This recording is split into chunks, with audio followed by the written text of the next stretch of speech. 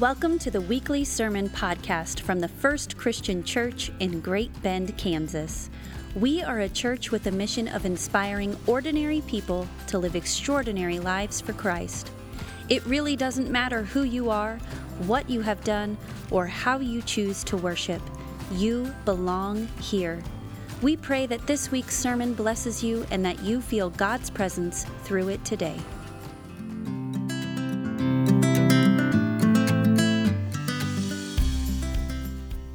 I've always been fascinated by art.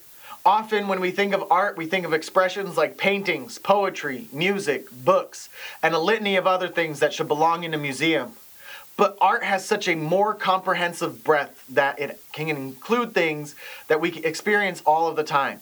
Things such as dance, prose, music, movies, TV shows, just to name a few. Art is made to evoke emotion. It's something that calls out to us from the depths of our souls. And when we think about art, we can see how it reflects the people around it. When you examine the Renaissance painting, like this one from Michelangelo, you can see the care that the artist took in crafting the form, the inspiration from scripture, the Roman influence.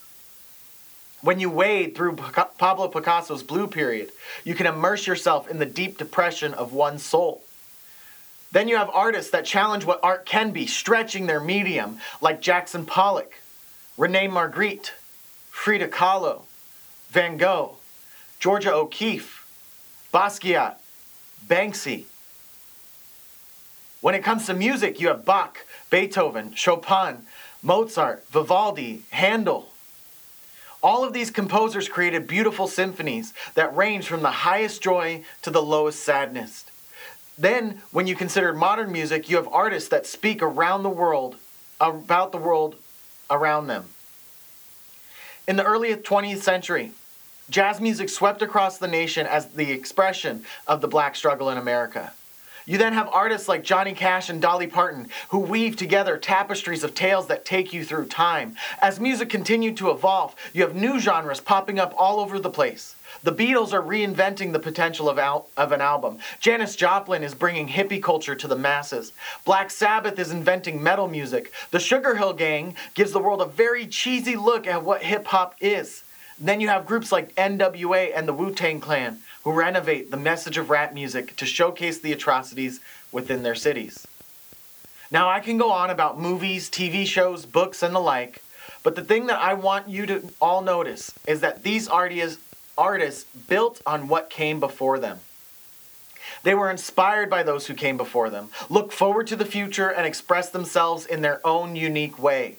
They used what they learned and observed throughout their lifetime to tell their story and their community story in a unique and powerful way. And they've spread their story across generations.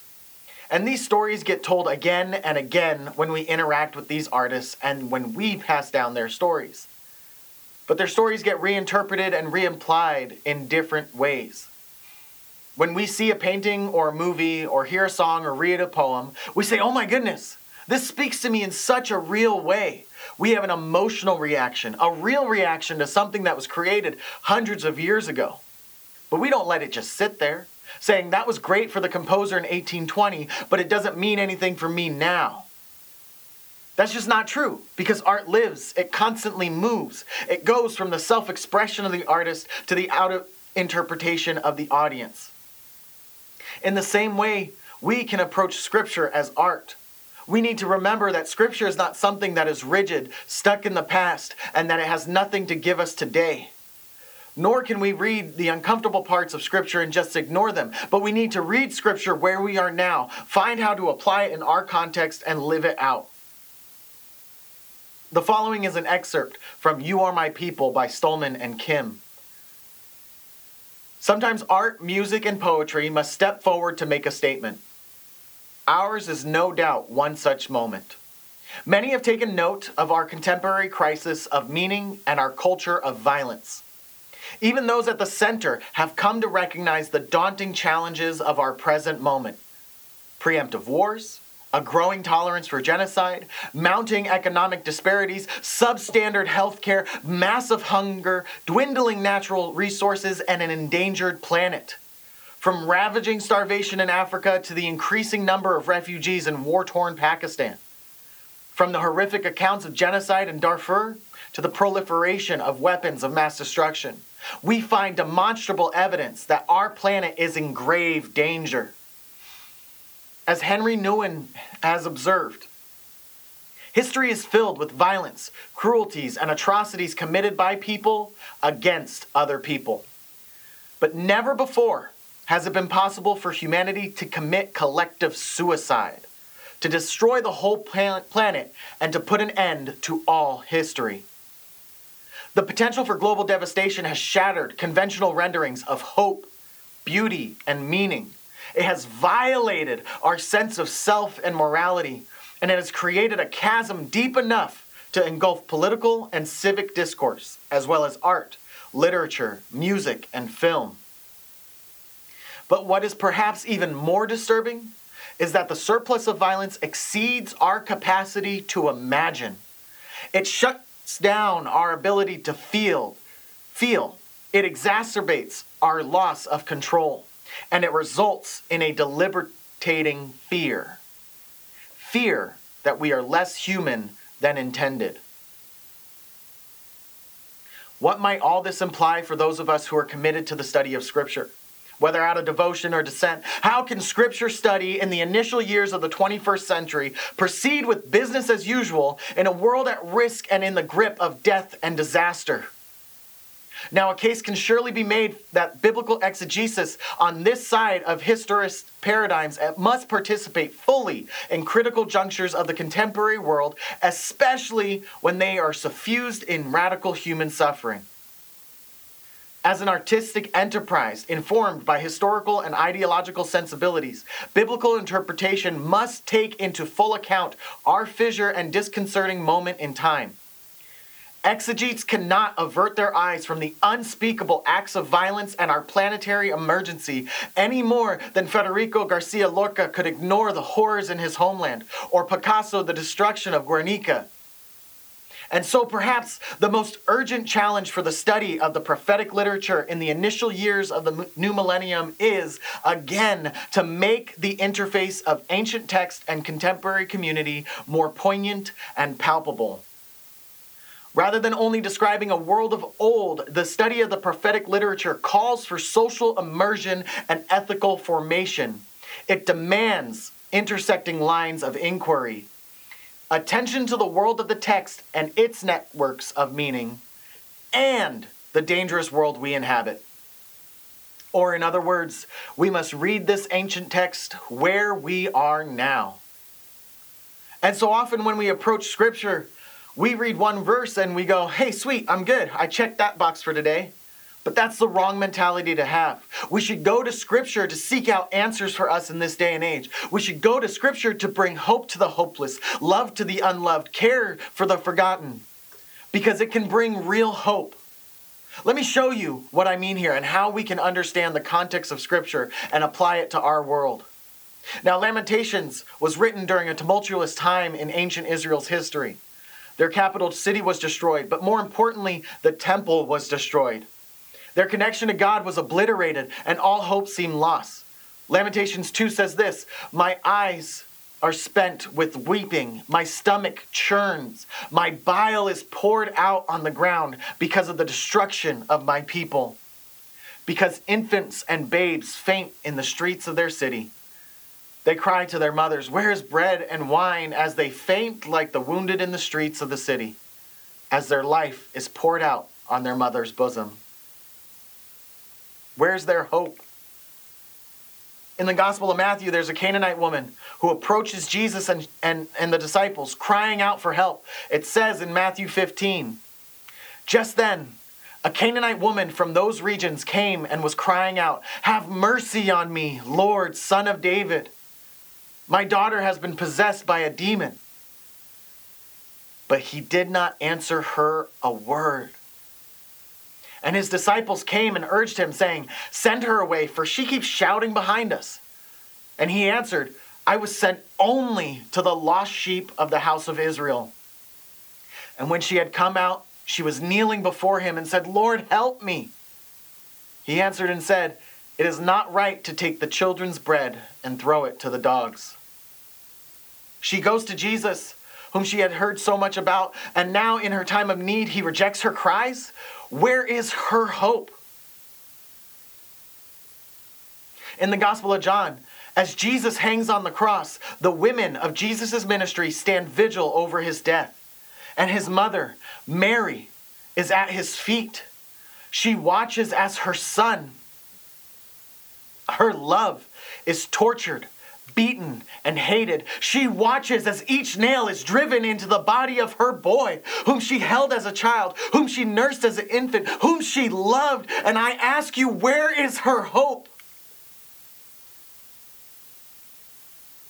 Are these not the cries of the mother in Palestine, of the sister of those murdered by police in the street, of the parent who is unable to provide for their family, of those who are hated by those who are supposed to love them? Where is their hope?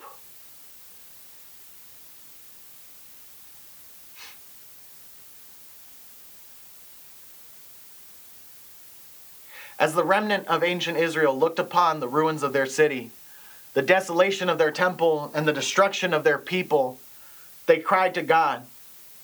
And that cry seemingly fell on deaf ears. Or did it? In the midst of this despair, the author of Lamentations says this in chapter 3. But this I call to mind, and therefore I have hope. The steadfast love of the Lord never ceases. His mercies never come to an end. They are new every morning. Great is your faithfulness. The Lord is my portion, says my soul. Therefore I will have hope in him.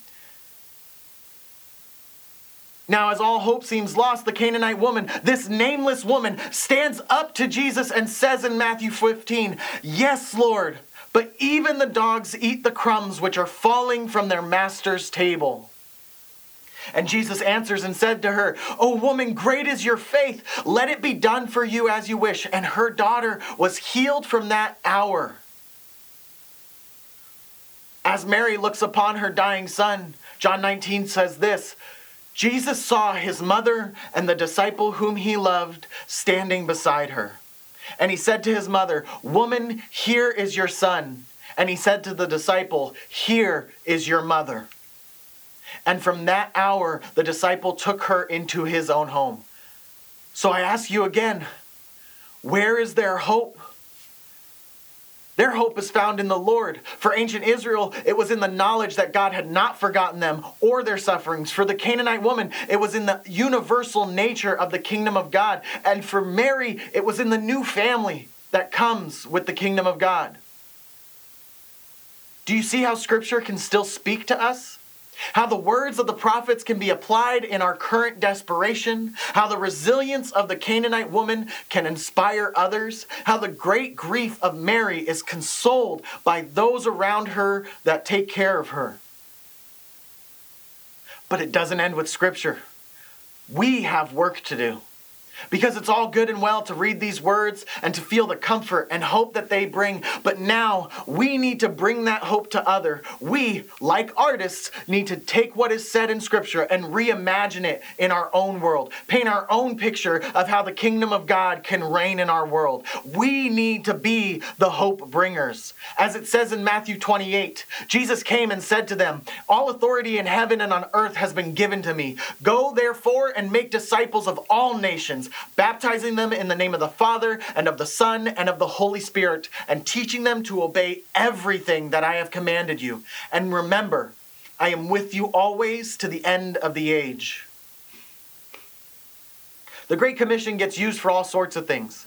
But when you get down to it, it's about disciples making disciples.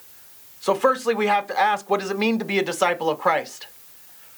Well, a disciple is someone who emulates their mentor. So therefore, to be a disciple of Christ is to emulate Christ. And we can read all about Jesus throughout the Gospels. And we'll see a Jesus who loves the unlovable, who cares for the forgotten, who brings hope to the hopeless. A Jesus who cares for the entire person regardless of who they are. And a Jesus who is willing to give up everything for the glory of God. So we must emulate that within our context, here and now, and we must remember that Christ is with us always, leading us on the path set before us by God. And we need to be agents of God's glory and kingdom. Because if we want to bring heaven to earth in all that we do, it's going to take a lot of hard work. The disciples just didn't talk about it. They did the work. They fed the hungry, clothed the poor, and took care of the marginalized. And if we want to emulate that, we're going to have to prioritize our lives differently. We're going to have to stop being so selfish and start living and loving as Jesus would have, as his disciples would have. Because it's been 2,000 years since these words were said. And how do we measure up? How do we need to address the issues around us? What do we need to change? This means that we have to be willing to be uncomfortable. We have to go out into this world, see where the pain and suffering is, and act out against it. And if you're not willing to do this work, to be a disciple of Christ, then stop showing up. Lord, thank you so much for this opportunity to come in and be with you. Lord, I pray that as we go out into this world, that you keep our eyes open. You show us the opportunities where we can be your hands and feet, where we can bring your glory to those around us, where we could be the agents of your love, of your kindness, of your hope. And I pray that when we approach Scripture, we don't do it rigidly or statically, that we can be people who embrace your Scripture as a tool to use, to bring hope, to bring light, to bring life into the lives of those around us. And Lord, we thank you and we praise you for this great hope that we have because of you. And we pray that we can bring that to other people just as Jesus did, just as the disciples did. And I pray that you continue to challenge us in our lives on how we can be more like Jesus and less like us. In the name of Jesus Christ, amen. Thanks for listening to this week's sermon, and we hope you are able to join us next week. To learn more about FCC Great Bend, visit us online at firstchristianchurchgb.com. Again, that's firstchristianchurchgb.com. God bless and have a great week.